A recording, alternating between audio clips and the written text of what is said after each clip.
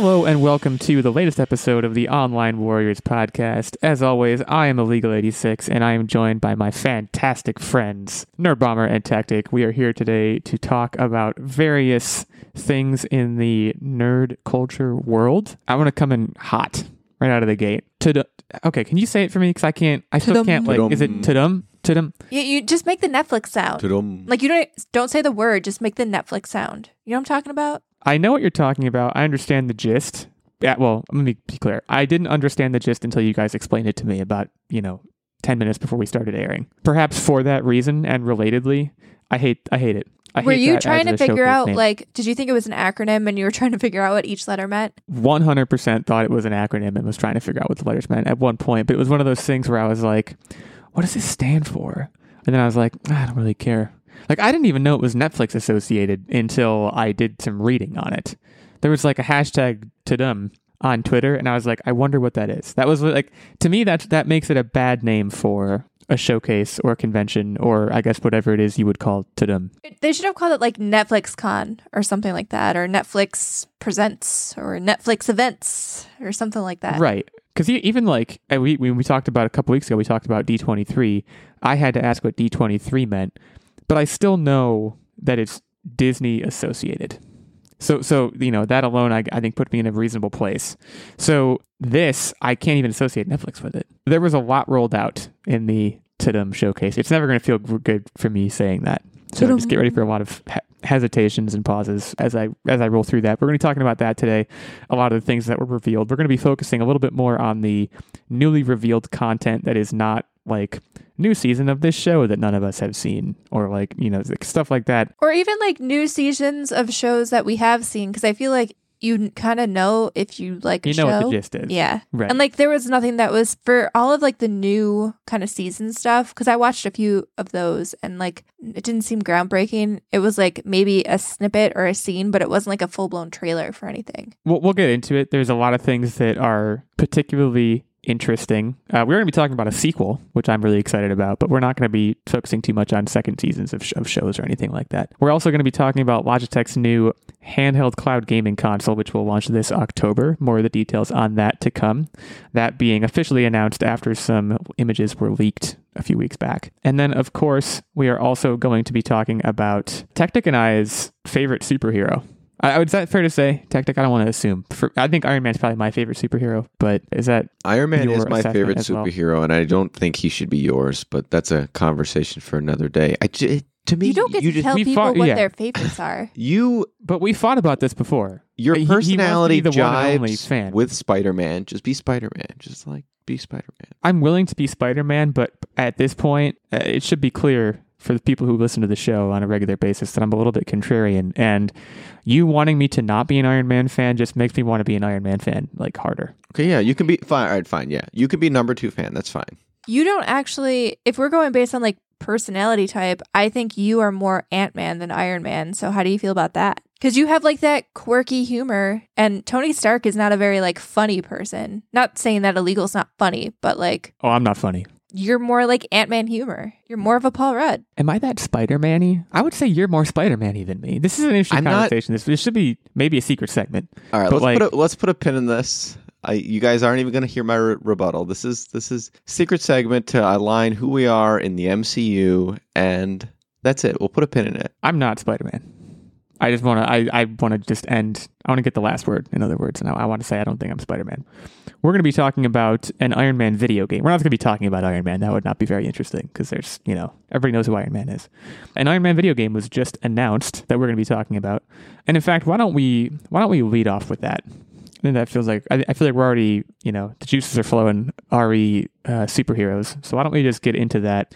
Marvel Entertainment and Motive Studio. Now, Motive Studio, one thing you may know them for is the Guardians of the Galaxy video game, which I know you guys have some recent experience with, at least. I know Nerd Bomber, you do. It is amazing. Yeah, we'll touch on that in a minute. But also Star Wars Squadrons, which I played like a quarter of it, and then I didn't finish it. So I don't know if I want to draw any parallels between the two things, because it sounds like there's going to be something very different. But essentially, they've announced an all-new Iron Man video game, single player, third-person action adventure. Those are really the things that we know about it. I mean, I'll quote here: "The game will feature an original narrative that taps into the rich history of Iron Man, channeling the complexity, charisma, and creative genius of Tony Stark, and enabling players to feel what it's like to truly play as Iron Man." This is directly from EA's website, for what it's worth. I take very little away from that, other than the fact that it's third person, which I think is the correct choice. I don't think you could fly if you're in first person. I feel like it would be very jarring. Like, my only context with a game where you fly in the first person is like a Call of Duty jetpack thing, but that's so short burst sort of flying. I don't know if you're like zooming around the city. I don't know how that would work in first person. So I agree, like third person is the best choice for this. Yeah, and there was I believe, I have to Google around to check on this. There was a movie tie-in game back in 2008 when the movie came out. That was third person. And I played. Yeah, I was just gonna say that. Yeah, and it was and I played good. the demo for it. Yeah, I only played the demo for it on the 360, but I remember thinking this is pretty good. And then I never played the full thing. But otherwise what have we gotten as far as Iron Man video games go? We've gotten Ultimate Alliance, the VR experience, and the VR experience, and Avengers as well. But I don't know that we've gotten any flagship Iron Man game that has truly made waves in the way that I think Guardians of the Galaxy did. And this is where I swing it over to you, Nerd Bomber. I mean, you have probably the strongest body of recent experience with Motive. I will soon have a strong body of experience with them as well, because they are also working on the Dead Space remake. But what is your level of hope and excitement, I guess, for a Motive Studio-driven Iron Man game? So I don't know. Guardians of the Galaxy was actually Square Enix, and I believe it's just the producer of that game who came over, but assuming that the producer is going to try to make it very akin to the Guardians game that he just, worked on. I want to see in-depth storytelling, because I think one of Guardians' biggest pluses, like the gameplay was fun, but I think where it shined the most was in its storytelling, and the fact that it was able to do a really good job kind of separating the video game Guardians of the Galaxies from the Marvel MCU version of it. And they did a really good job, like giving them their own backstories and kind of helping them stand alone. So when you were looking at Star-Lord, you weren't like, oh, why isn't this lining up with the Chris Pratt version that I know? It was something that it was kind of like new and did a really good job even explaining the characters' relationships and how they grew as a team. So I think if you focus on story and lean into like a comic story beat instead of trying to even do any tertiary tie-in to the movies, I think that's primarily what I want to see. Because we know from like a technical gameplay standpoint, EA, Square, like those studios and like the producer, they know how to make a technically good game. It's, bringing it all together and making it fun. That said, like flying, I have so much hesitation with flying. Yeah. And how that's implemented is really going to like impact, I think, the fun factor for me. So that'll be interesting, because I don't really love flying in games that much, but I'll suffer through it if there's a good story. It's a challenging mechanic, and it's undoubtedly crucial to the success of this game. I agree with everything you said, and I touching on what you said about Guardians of the Galaxy did not have Chris Pratt as Star-Lord, essentially. Like, I want to focus on the one visual that we have here, which EA does have essentially a picture of Iron Man in what I will call purposefully low light. So we don't see a whole lot of detail. You can get a little hint of the art style. That it's right. Not going to be this uncanny valley, realistic trying to look thing. That it's going to look like a little bit cartoony, animated, but like honestly similar like to the Guardians of the Galaxy, where it looks good and it fits. It doesn't make you uncomfortable. Well, even like what they did, if you look at all of the best and most successful comic book adaptations, like you even take a look at Spider-Man and Spider-Man Miles Morales, and I think those also did really well because they completely separated themselves from the MCU. And like, it wasn't like it didn't look photorealistic, because I mean, the character models did look very realistic, but like they weren't pretending like they were going to try to link it in. Like the Avengers game, which was just a disaster because it was just close enough, but not quite there. One thing I am curious about is it said that it's going to delve into the rich history of Iron Man. And I'm curious if that statement is alluding to kind of where the story starts, or rather just in reference to the overall lore. And like, so similar to the Spider-Man games, like the first one where you're studying with Dr. Octavius, are we going to start 15 years old at MIT? where is the start off of where you get introduced to Tony Stark's life and kind of how he progressed and became who he was? Or is it going to be he's already got his powers and became something more?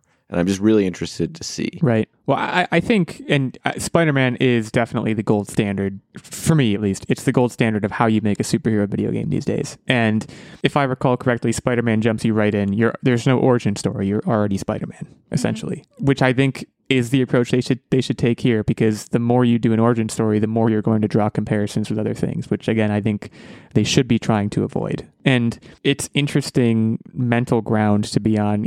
I don't know why I can so much more easily play the Spider-Man video game and not be constantly drawing comparisons to movie characters or movie likenesses the way that I was just watching the Avengers trailer. I want to disagree with you for a second. In the Spider-Man games, if you do origin stories, it does draw you to the movies because we got the Spider-Man origin story over and over and over. With Tony Stark, it was basically, it opened up, he's in war, he's showing missiles, and that's it. It didn't really go back further to, he was a genius child.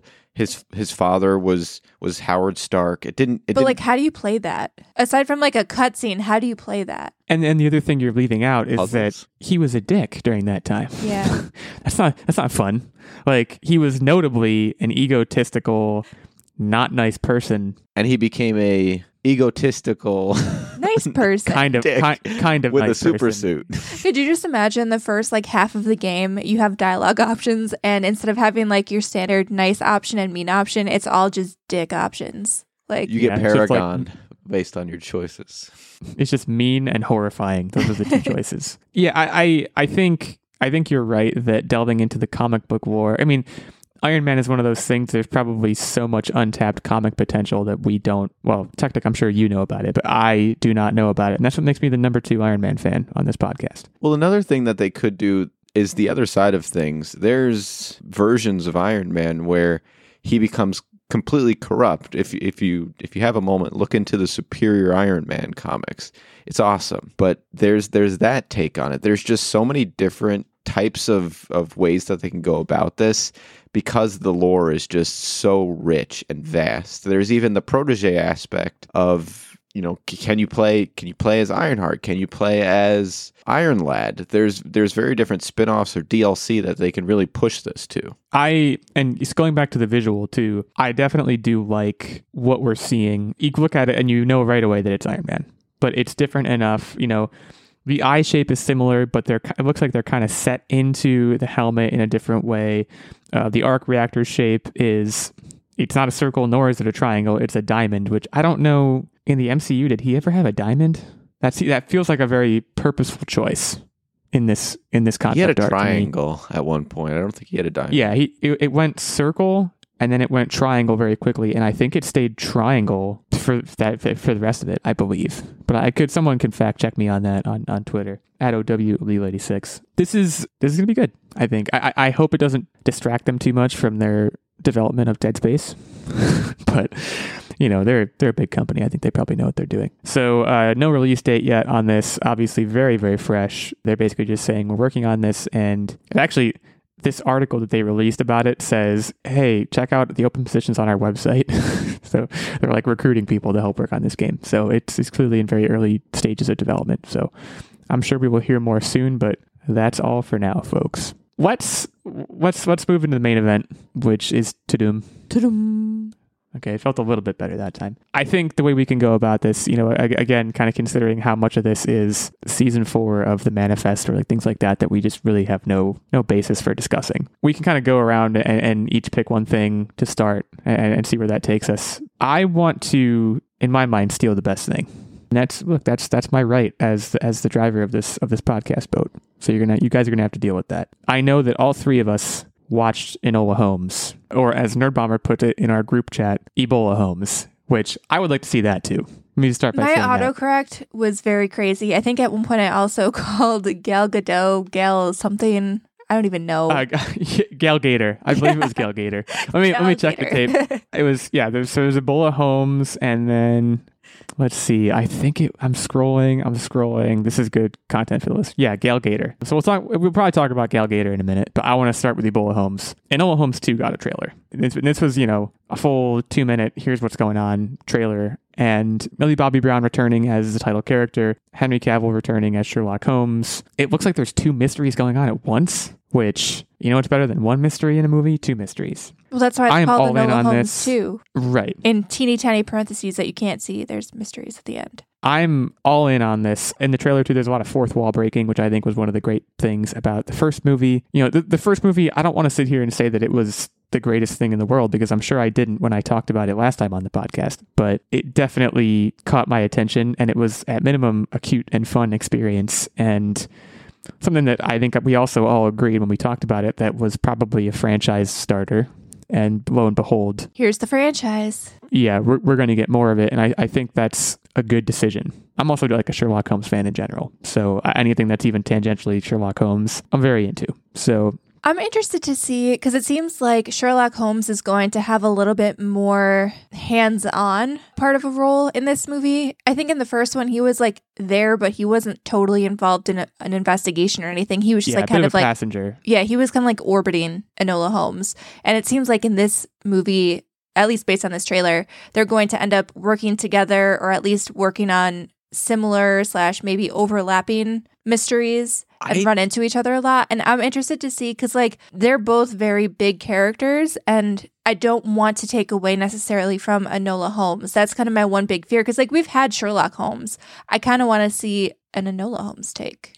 I couldn't agree more. This needs to be done very carefully to make sure that she remains the star of the show. Because Henry, you're great, we love you, but you're everywhere. You're not Enola. I'm not sure and I probably brought this up last time when we talked about the movie. We'd have to go back and check the tape. But I actually don't think Henry Cavill is a great Sherlock Holmes. I don't think he's the correct choice. If you read about Sherlock Holmes, he is a pasty, malnourished, cocaine-addicted person for a lot of his stories. And he doesn't you like Robert Downey Jr. then?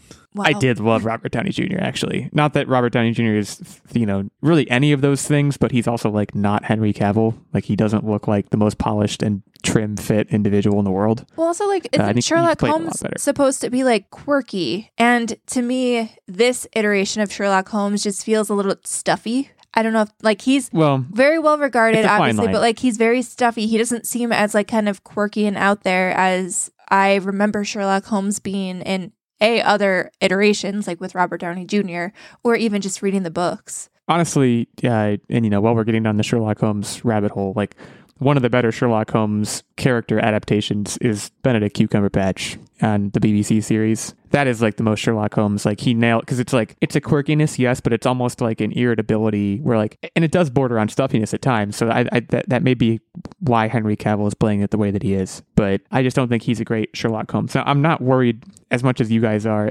Even watching the trailer, I don't think there was a single scene that we saw that was not still being shown to us from her perspective. It does seem like his involvement level is going to go up, but I'm actually very interested in the exploration of that relationship, as at one point they are allies, but at various other points in the trailer, you can see that they're almost working against each other.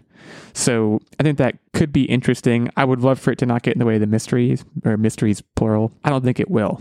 I have high hopes for it, but generally excited for that one. I'll swing it over. Did you see anything else in here that you really wanted to, that really, rustled your jimmies, so to speak? Tudum.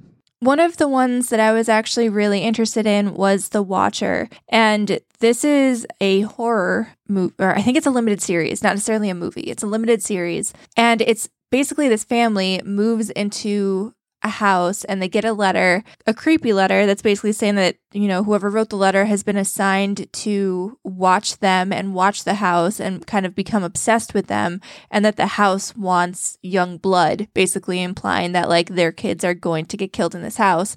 And the trailer makes it spooky, they're trying to figure out who in the town might be the person sending them these letters and messing with them, and they make it seem very ominous. And there's 2 things that kind of draw me to this, even though I don't like scary things. One is that the scariest movie that I think I've ever seen in my life is The Strangers, and that is because it was based off a true story. Well, apparently, this movie or limited series, The Watcher, is also based off a true story. And like, those are the things that freak me out the most when it's just like crazy people in real life doing things to terrorize people. That is just like bone chilling to me. So there's that. Yeah. But also the cast is like very, very high profile, amazing. Cast. So that's another thing that's kind of drawing me to this, even though I don't typically like scary things. So I'll probably end up watching this. I will regret it and not want to be home by myself ever after watching it. Yeah. But I feel like I will probably end up watching this just because this is the kind of like, this is the creepy stuff that gets under my skin. And it's kind of like true crime stuff. And I can't look away. So. Yes. So I think the lead, Bobby Cannavale, is amazing. He was just in a show called Nine Perfect Strangers, which I think I talked about, and the show itself was pretty middling, but he was amazing in that show. I think he's generally a very good actor that a lot of people are sleeping on. Richard Kind is also in this. Margot Martindale from Dexter, who I loved, is in this. I think that this is going to be interesting. I did actually watch, I think it was BuzzFeed. I can't remember if it was BuzzFeed Unsolved or BuzzFeed Supernatural, probably Unsolved, considering what it is. But they had a video about this, because this is a very true story.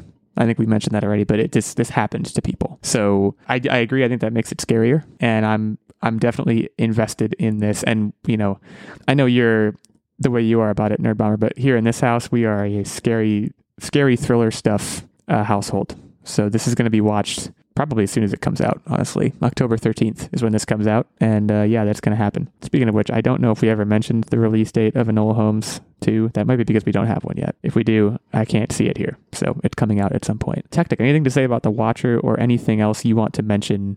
I know what you want your thing house, to be, but anything related on true events, I just love watching, because then I can go, okay, this is what we're going to do to our security system now.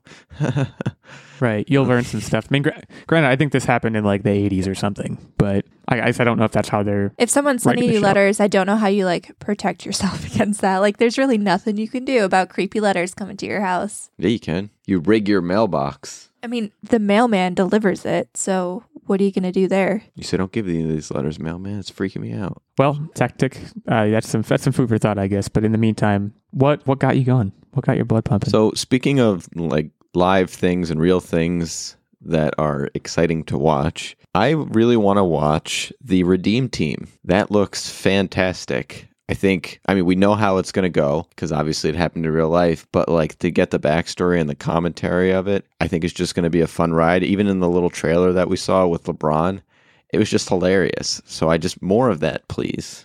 LeBron James is, and I think, did we all see Trainwreck? Or was it just me? The Amy Schumer movie that LeBron is in it. He's in it and amazing. He's like Bill Hader's friend. He stole the movie. He was like one of the funniest parts. I think he has a lot of charisma, and I think he's the correct person to like. You want him in your sports documentary. And I agree that I think sports documentary, not that I watch very many, but like sports stories like that are interesting and get a lot of traction. And actually, one thing I watched recently, I don't know if you guys watched this. I don't know if I mentioned it on my What Are You Up To? I think it was during our hiatus, so I probably didn't. But the Manti Te'o documentary on Netflix, did you guys happen to watch that? No, we never got around to it. Man, that is a story. Like, that was something that happened like in 2007, like 15 years ago. And like we were of a certain age where like I wasn't paying too much attention to things that happened, for lack of a better term. Didn't he say he had like a fake girlfriend or something? I don't remember.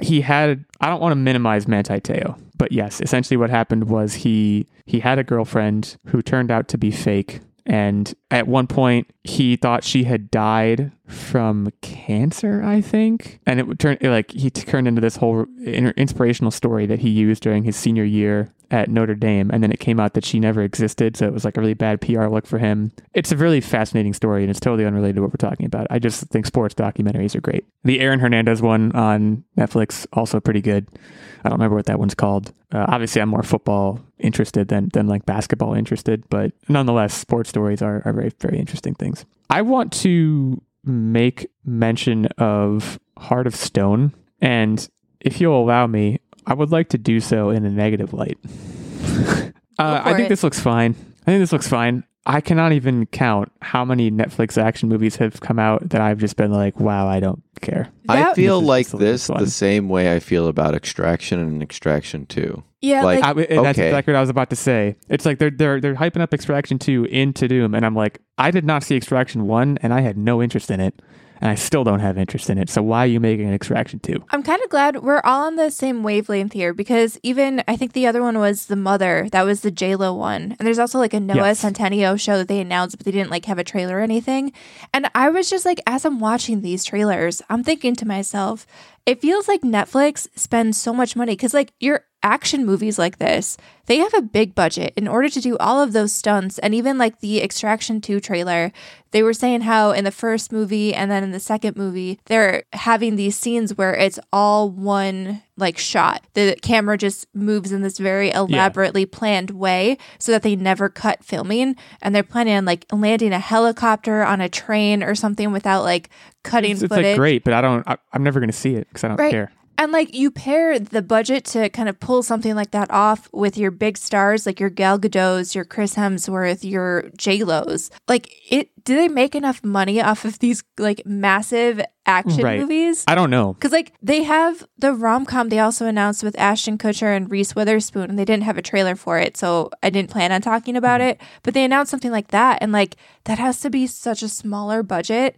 And probably And I'm have much more interested in that. yeah, at face and like value, by the way. I feel like more people end up watching those when you look at like the top 10 when these original movies come out. Like I feel like all of the like rom-coms and teen movies and all that kind of stuff kind of rise to the top.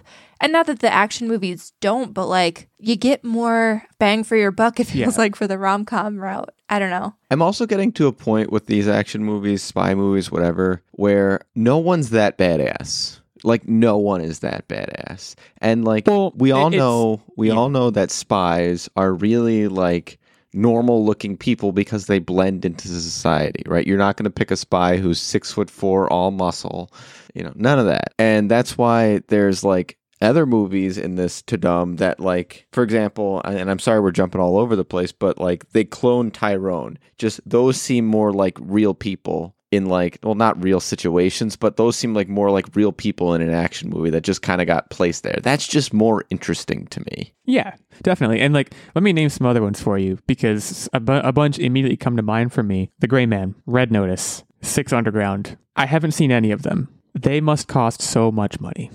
Like they must cost an insane amount of money. And like, don't get me wrong, I love an action movie. I think I learned from a couple movies, one of them being Project Power, which I would consider at least a little bit an action movie. I learned like, all right, Netflix is not where I should be going for action movies. Like, I get that they're a legit studio now and they can make these giant movies, but like, I watched the trailer for The Gray Man and I was like, I'm just not that interested.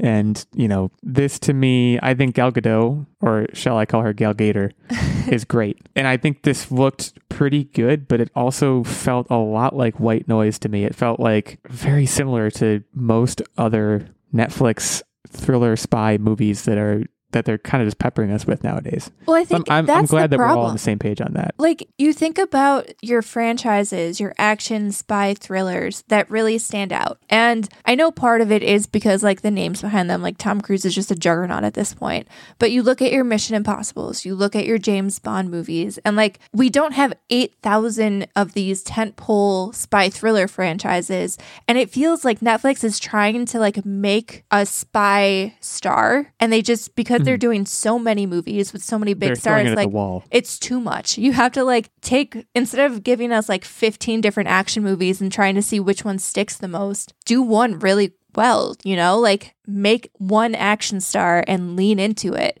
Make a franchise that has a story that actually matters instead of, like you said, this white noise. I don't know. It's not And my you tea. just made me think of another one. I can't think of the name of it, but we all watched it. Charlize Theron is immortal. Oh, What was the name yeah. of that movie? I Because that can't was even another one that remember. like it wasn't bad. The Old Guard, that's what it's called. The Old Guard. It wasn't bad. It wasn't that good. Like it was. I don't know. It was like those missing action movies wash something. over me. Yeah, it was, I Yeah. can't even put my finger on what was missing, but it was missing that like je ne sais quoi that sets something Yeah. like a Mission Impossible or a Bourne Identity or a James Bond apart. And it just, I don't Mission Impossible. I mean, there's no one doing it like Mission Impossible. And yeah, James Bond has a lot of, I don't want to say nostalgia, but there's something about James Bond that it's going to have staying power forever. And then Bourne had its heyday and kind of knew when to take an exit, at least to some extent, which I think was the correct thing. I'm glad we're all on the same page about that, because I watched that and I was like, boy, it looks like they spent a lot of money on this thing I'm never going to watch. That was kind of my overarching opinion on it. We're gonna have to move on. We're timing out here, but there's a lot obviously that we did not mention from Tudum. Among them, 1899, which I'm excited about, and I know we've talked about that in the past. All the stuff we just mentioned, even some of what we mentioned in passing. A lot of new content for The Witcher, the Blood Origin prequel, as well as the upcoming season.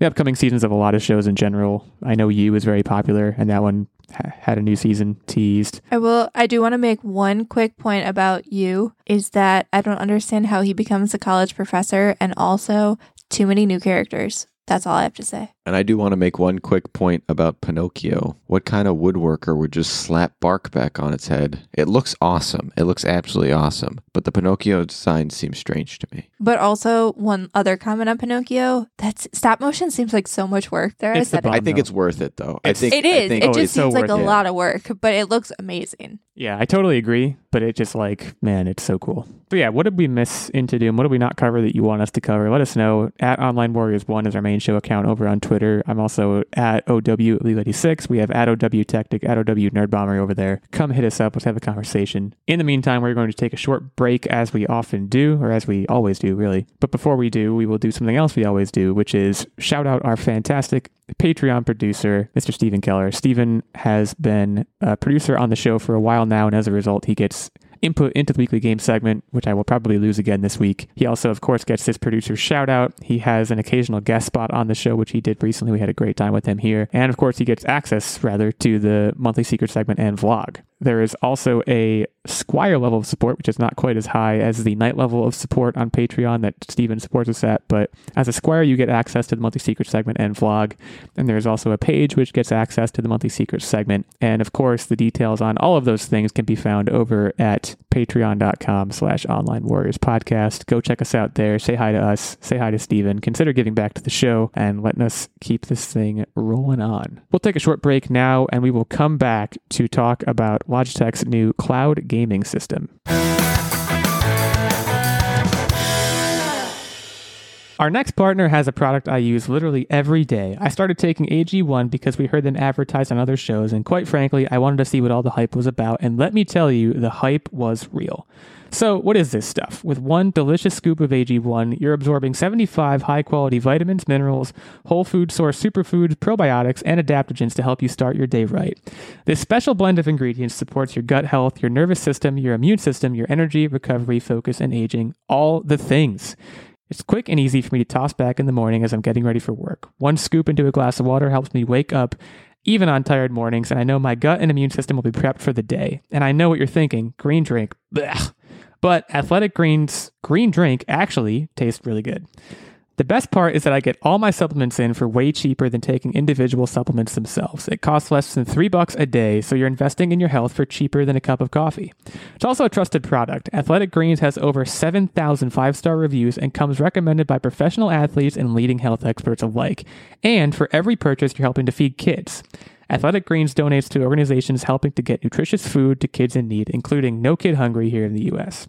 Right now, it's time to reclaim your health and arm your immune system with convenient daily nutrition. It's just one scoop in a cup of water every day. That's it. No need for a million different pills and supplements to look out for your health.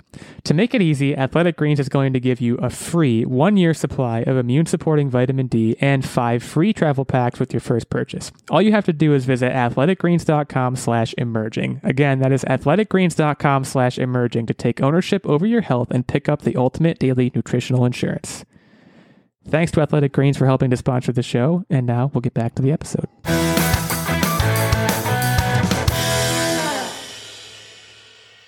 Let me ask you guys a question.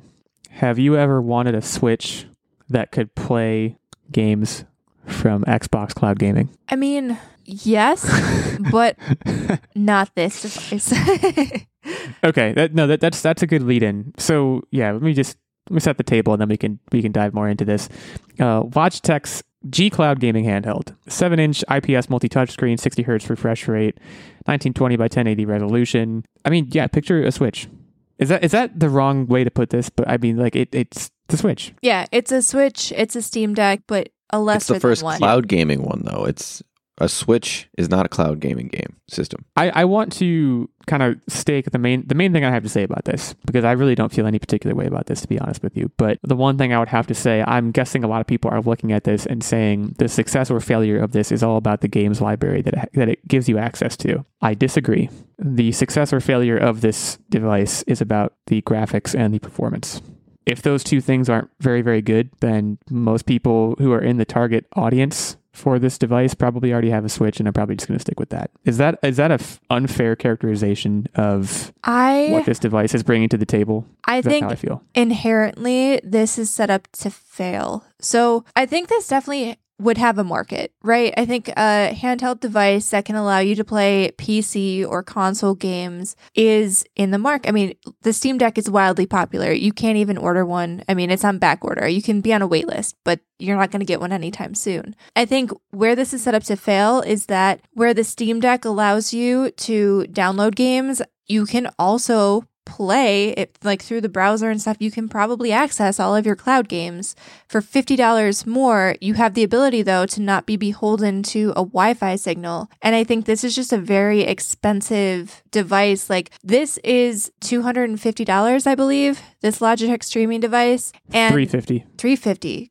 Actually currently available for $300. I don't know. The end of this IGN article is very confusing. It says Logitech says the device will begin shipping in North America next month. It retails for $349, but is currently available on Amazon for $299.99. Yeah, for $50 more than that though, like you can get a Steam Deck, or at least be waitlisted for a Steam Deck, be able to download your games, not have to worry about an internet connection.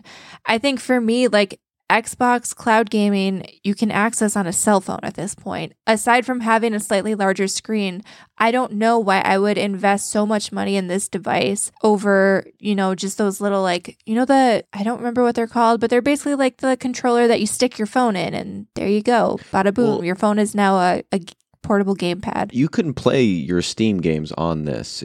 Steam offers a cloud gaming ability. Right, but you're beholden to Wi-Fi. Like you can't just play offline. Like say that you're in an airplane, if your plane doesn't have Wi-Fi access, you're screwed. You can't play this. You're done. Cloud gaming, I think partially for the reasons you're describing, it's something that I'm going to have a hard time ever trusting. Like even when they were talking about, I remember when they were talking about the Xbox Series X taking advantage of the cloud and like showing those crackdown destructible environments and everything. My first thought was, if it's not being done on the machine I'm playing on, I don't trust it. I still feel that way. I might feel that way until I try one of these things and it goes well for me. But I don't know. I don't love the idea of it being only as good as your internet connection is. Yeah, I think for a portable device too, that is so critical. Like I could get always having to be connected in your house. Everybody, you have to download patches and everything through the internet. Like even if you buy a disc on a console day one, you put it in, you have to be connected to the internet to get all the updates and stuff. Yes. So that I understand, but like this is literally meant to be a portable device. And like if you're out camping somewhere and you want to play a video game, it becomes a brick that you can't use. Like at that point, I don't understand where it has a place. You get a Steam Deck or you get a Switch then. Do you take your Switch camping? I personally don't because I am terrified of breaking it, but there are a lot of people who would, and they wouldn't be able to play if they had this. Do you take it on the subway? Do you take it on the bus? Because the answer to those questions does not leave our house. For a lot of people, it's Well, but I'm saying for a lot of people, they buy something like a Switch explicitly to do that. If you have a Switch and it doesn't leave your house, and like it is always under the Wi-Fi umbrella, why would you be against something like this Logitech device? I'm saying for most people, and I think Illegal was saying the same thing, like we're kind of the abnormality here. I think most people do buy these handheld devices and they feel comfortable taking it with them. And especially like if you're a commuter, a lot of people take them, like you said, on the subway, you take them on the bus, a lot of these places where you might not have Wi-Fi access. And I guess I don't understand the target audience for this. Like if you are only planning on using this in your house, sure, but then you might as well just use your console. I don't quite understand the target audience for this. I agree. I don't want to be super negative. Succeed. Yeah, but I just don't get it. So if they if they have like an SD card that you put in and gives you temporary data so that one game at a time, would you be open to it? Yeah, I think you need to have an offline option. If you have a portable device, SD card. You just have to have an offline option. Internal memory, whatever. Agreed. I think, then you might have, you might have an in, but I just otherwise I'm not sure I trust it. Tactic, it sounds like you're in favor of this. I'm not going to ask you if you're going to go out and buy it, but as an idea, I also don't hate it because I like what the Switch does, and I want more things that do what it does. But to me, this ain't it.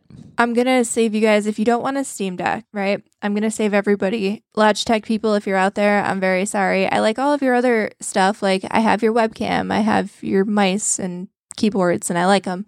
But this just isn't it, because you can take your cell phone, and even without a controller, you can download all of these cloud apps and play on your cell phone. Additionally, if you really want to get fancy, you can 3D print if you have a 3D printer, or even go on Amazon for like $5 and buy a clip to clip your phone onto an Xbox controller and still download the app on your phone. And then you have another portable way to play on your phone without spending an additional $300 to $350 on a streaming device. So I mean, I don't know if like that counter argument to me, I don't know if people want to be using their phone for that because it drains battery, and people want to have their phone and then be gaming. I mean, that's fair, but also get a battery pack. Now we're really getting, it's still like you can have like 18 battery packs in your backpack and it's still probably cheaper than this device. Sorry to come down so negative on this. Descent. Yeah, I'm gonna move us along because I think I don't want to poo-poo on this thing too hard. No, these are fair points. I mean, if you go on say Amazon to try to purchase it, literally every specification features you can do this, and this as long as you have Wi-Fi, and then you can do that, and this as long as you have Wi-Fi. So these are fair points. So with that borne in mind, it comes out October 18th. So if you're thinking these guys are fools, I'm going to go buy this, go buy it. You can buy it right now off Amazon, $50 off apparently, and you'll have it October 18th. We're going to move into What Are You Up To Wednesday, and I feel like I've been starting a lot, so I'm going to not start, and I'm going to go ahead and swing it over to Nerd Bomber to kind of open things up for us here. All right, so Disney Dreamlight Valley. It is great. This is that game that Disney premiered a while back. I remember. Yeah, I remember this. It's a very like Animal Crossing-esque game. And basically you're plopped into this Disney like square, basically, where all the Disney characters used to live. But there are these dark, viney things taking over the village, and they also make everybody forget their memories. So you, for whatever reason, have the magical power to remove these viney things that even Merlin can't get rid of. And your task was basically rebuilding the town, restoring everybody's memories, finding all of the Disney characters that have left the village, because when you start the game, it's basically Merlin, Goofy, Mickey, and then Scrooge McDuck are the only people who like stuck around.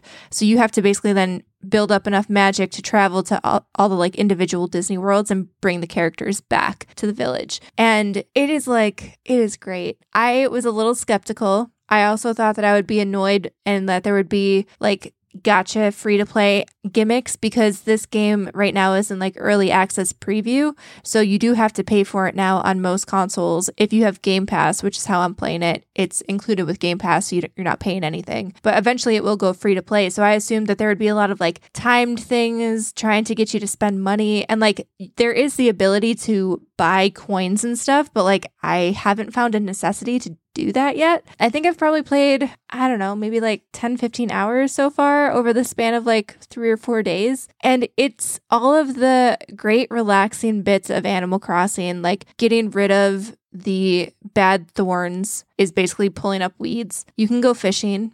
You can plant a garden and go around and harvest like apples off of trees, and then you can like cook. It like takes it a step further where then you cook and you like give your friends and people, meals, and you can sell that stuff. And then, Scrooge McDuck opens a store, and it's kind of like the Animal Crossing store where you can buy various furniture for your house and, trick out your house, eventually upgrade your house and make it bigger. And you can even go through and kind of like move houses and kind of redesign the village layout. And it's just, I'm having a lot of fun with it. It's got all of the like the relaxing fun elements of Animal Crossing with minor story beats, because when you go to rescue or like bring back the Disney villagers, you get a little bit of the backstory. Like I had to go get Ratatouille and bring him back to my village, and I basically had to help him cook and serve up, the 3-course meal to impress the food critic that was coming to his restaurant. So you get like the little Disney story beats, and it's just like fun to chat with all of the little Disney characters that you run into and fish with Goofy and get some apples from trees with Mickey and cook with Ratatouille. And I'm really enjoying it so far. I can definitely see too how they can really turn this into what Animal Crossing maybe should have been, where you could kind of milk Animal Crossing, but Nintendo did not do this, where by rolling out new content to keep you coming back over and over, like they can continuously add on different characters and worlds, and you can expand your village and have so much going on that they have so many properties, they can probably do it forever, you know? As long as they're making new movies and properties, they can continue to expand this game. So I think it's pretty good. I'm very impressed with what I've seen so far in the game, and I'm having a lot of fun with it. I'm worried that it's going to be like a very Animal Crossing-esque thing for me personally, though. Like, I know some people can play these type of games forever. I usually hit a stopping point where I'm like, okay, I'm done here. And so that's my only like reservation, is I feel like new content will be added later down the road, and I'm just never going to go back to it because I'll be tapped out of the game. But for the amount of time that I'm tapped into the game, I'm having a lot of fun. So if you want to wait for it to be free to play, I wouldn't blame you, but you will probably have fun when you get around to it. So there you go. That is my experience. I kind of got back into like gaming mode. Yeah, for me, you know where I am on Animal Crossing. You don't like it. It sounds like I would be in I would be in much the same spot on this game, I think. It sounds great. Continue if enjoying. you don't mind doing like not mindless tasks, but if you don't mind doing like mindless tasks and stuff, there's something very satisfying and relaxing about that, like checking off things off a box every day when you log into a game. Like, I don't know, it's relaxing, but it's not for everybody. Yeah, I mean, like when you put it like that, it appeals to me a little bit more, to be honest, because I'm a huge box checker in life. But I just don't know. I don't know. I think I feel like it is when I go into games, when I go into video gaming mode, I want a little bit more escapism like that, or than that. And it's not to say that that isn't capable of providing that, but it's just a different thing that I don't know that is my cup of tea. But that's what makes this a beautiful, wide world. I'm gonna steal the usual Nerd Bomber Technic 1-2 punch and use the video game talk as a transition into my latest video game venture, which I think I might have teased a couple weeks ago, because we talked about Assassin's Creed. And that's right, folks. I dusted off the Xbox 360, and I am now playing Assassin's Creed 2. And when I say dusted off, I am being literal. I had to like blow dust off of it. It is a testament to engineering, I guess, that I turned it on. Because when I turned it on, I was like, is this going to work? And it worked fine.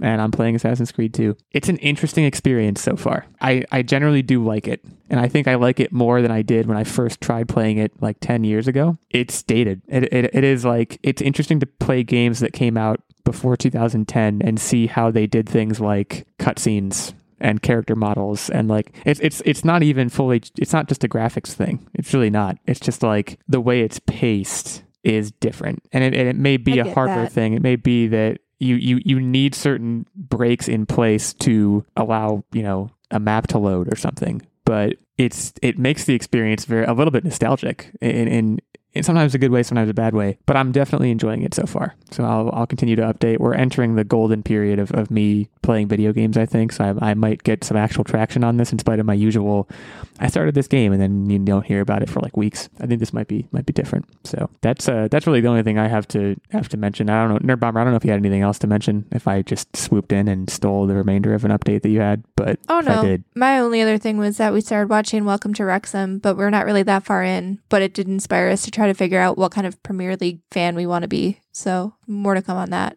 But I'm excited to hear how far you get in Assassin's Creed 2. We'll update. Tactic, that leaves us with you. What's been on your mind and your heart and your life lately? So Nerd Bomber and I took a pretty cool road trip to the northern lands of Toronto. And the one thing I wanted to make particular mention of is while we were exploring the city, we came across this really neat restaurant, Stormcrow Manor. And it is just like got all these little like nerdy themes, and like you can make a burger by rolling the dice. And literally it's a roll of the dice on what you get. It's how you pick your patty, it's how you pick your meat, it's how you pick your cheese, your bread, your toppings, your sauces. Yeah, they literally they give you a Dungeons and Dragons-esque sheet of paper, and you basically roll through it to make your perfect hamburger. Or maybe gross hamburger, who knows? And then they also have like various themed, like I got Appa's chicken sandwich from, so if you're not familiar who Appa is, he's from Kim's Convenience, which is a fantastic show. And it's just an overall good vibe, good time. So 10 out of 10 recommend. if you ever take a trip to Canada to check out that restaurant. Yeah, the only thing I was disappointed in, so Paul Sun-Hyung Lee, who you might know, he plays Appa in Kim's Convenience. He's going to be Uncle Iroh in the live action adaptation of Avatar. He is a huge geek. He had like a cameo in The Mandalorian, I believe. And he's like a common frequenter of Stormcrow Manor, and I was really hoping we'd run into him, and it did not happen. Sad days. Stormcrow looks super cool. And then while we were on this road trip, we needed to recruit Illegal to take care of our dog. So then when we came back, we then went to brunch together, the whole gang. So that was a good time. I took care of the dog. The dog's fine, guys. I know you're all thinking, oh, God, he probably messed that dog up. No, everything was fine. He's a good boy. It was an easy job. And we went to brunch and had a good time. 10 out of 10, good boy. For sure. Tactic, you also left out a big part. We saw the freaking Stanley Cup, and did you know there are 3 Stanley Cups? There's the Stanley Cup. Well, there's the original. I guess that doesn't really count, but there's the original. But then there's a Stanley Cup that's in the Hockey Hall of Fame. And then there's a Stanley Cup that's the traveling one, and they're not one and the same. So if you guys know me, I'm a huge hockey nerd, love the Colorado Avalanche. They won, and when they took their team picture, they dented the cup, and we were like, where is the dent? And it's a different cup, guys. I mean, they'll probably fix the dent as well, but it's a different cup. So sad days. That had to be deflating to not be able to find the dent. You're probably so excited to find the dent. I was like, I'm going to touch the dent. But yeah. No. Well, it's got to become friends with the Colorado Avalancher. I don't know if that's what they call them, but yeah. Cool. Shout out to the Great White North. Nerd Bomber, you are administering the quiz that I will be losing in today. Is that correct? That is absolutely correct. And it is about IKEA. But before we get into it, I'm going to turn it over to you to give us the update on the standing. Yeah, it's not great. Tactic 11-8, Nerd Bomber 10-9, Illegal 86. That's me. 8-15. Bad vibes over here. Okay. Let's see if I lose again. Sorry, Steven is 2-1. Sorry. Steven, I apologize. Steven's 2-1. So we'll go ahead and we'll have Tactic go first to try to give Illegal a little bit of an advantage, but this never seems to work in your favor anyway. It's a weekly tradition, yeah, but it never works. Okay. So we'll start at the very beginning. When was IKEA founded? This was founded in 1957. That's an incredible guess. I was thinking 50s. They do a lot of mid-century modern stuff. This was definitely post-World War II. But again, from a strategery standpoint, I'm going to go ahead and say 1800. The strategery paid off. They were founded in 1943, and Illegal gets his first point of the game. What a terrible time to start a business. Let me just throw that out there. Good for them, I guess, that they got through. But like, man. Well, I mean, they've definitely prospered because, they're all over the world at this point. They're a Swedish company, but they're all over the world at this point. In that vein, how many IKEA locations are open globally, or at least as of 2021? This is, oh man, I like this question. Look, this is Sparta, 300. 301. Why were you counting on your fingers to get there? I was trying to pick the optimal time to use the +1. Oh, I was like, wow, I didn't understand what was happening there. Unfortunately, Illegal Tactic scooped you on that one. There are 445 locations, so that means we're at a tied game. Hey, look, game respect game. That's a solid +1.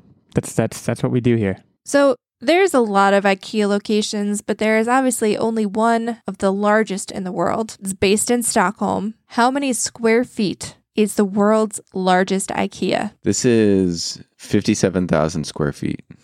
I think it's significantly more, but I'm going to be safe and say 57,001.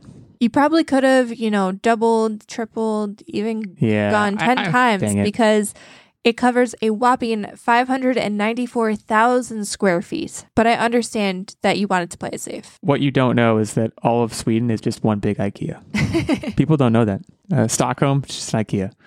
Okay, so it's tied up, right? Or no, am I ahead now? No, you're now winning. Now. It's 2-1. Wow, you might actually win this one. We'll see. So, IKEA is not only known for their furniture, but they also sell Swedish treats, including meatballs, in their cafes. What percentage of all sales is comprised of food sales? It's an interesting question. Fun fact, hopefully not to spoil a future question, but if my memory serves, they lose money on the meatballs.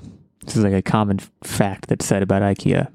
They're actually, and this isn't spoiling anything, but I was reading that they actually on purpose try to make their meals and food offerings very affordable. So people stay. So people Yeah. stay and shop. Right. Which leads me to believe it's probably, we're looking for a percentage here. It's probably relatively significant. I'm going to say 16%. Is it percent revenue or percent like whether you bought? Percent of all sales. How much So of whether that you is bought food? a bed frame or like So a say- meatball, that's just one sale kind of thing.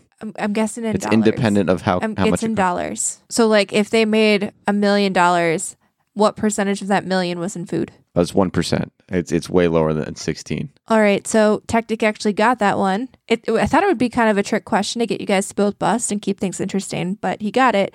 Not on the nose, but 5% of all sales Okay. is food sales. So we're back to being a tied game. Are we texting for this? It's tied up going No. into the final. Because this isn't a tiebreaker. the This fifth is just the fifth question. So you do get an advantage here. Well, there's no plus oneing, so it's not much of an advantage, but okay. So Let's do it. what is the sum of the latitude and longitude of the IKEA headquarters? So take the latitude and the longitude and add them together, and what is the sum of those numbers? Am I allowed to know how latitude and longitude works? Like, is it like, does it go? Absolutely not. Absolutely not is my answer. If you don't know, then you don't know. Yeah. Can you repeat the question? What is the sum of the latitude and longitude of the IKEA headquarters? Take the two numbers and you add them together. What is the sum? 172. 0. Strategery is strategery. Illegal gets this and wins his first trivia quiz in a very long time. Is it on the equator? Is latitude and longitude, does it go from negative to positive, or is it all positive numbers? Either way, I still Yeah, would have done what I was did. it the absolute But- value of the sum? Well, they were both positive numbers. So the latitude is 52.1673 degrees north and 4.4819 degrees east, and that adds to 56.6492. My plan was always to go very low because I wasn't sure if negative numbers were involved, and if they are, then 0 is basically just the middle. So I'm just kind of playing it safe, and if it's not, then I'm just hoping that you busted. So And bust he did. So you get I the actually answer thought right. about it that time. I fumbled the ball late in the last however many quizzes, and finally, for the love of God, I did not this time. So that moves me to 9 and 15. I'm still behind both of you. Yeah. Wow, this is weird. I'm going to be hosting the quiz next week. I don't even know what to do. There's a meme of like, I don't know what to do with my hands. That's kind of where I'm at right now. Good times. Has been another fantastic episode. We thank you all for joining us. If you liked what you listened to, you can head over to Apple Podcasts, leave us a review there. Hit us up on Twitter at the handles we already mentioned. Head over to Patreon, consider supporting the show, and keep on being the best yous you can be. With all that in mind, I will turn it over to Tactic to take us out with a tech tip. Ta-dum. Have a good week, everybody.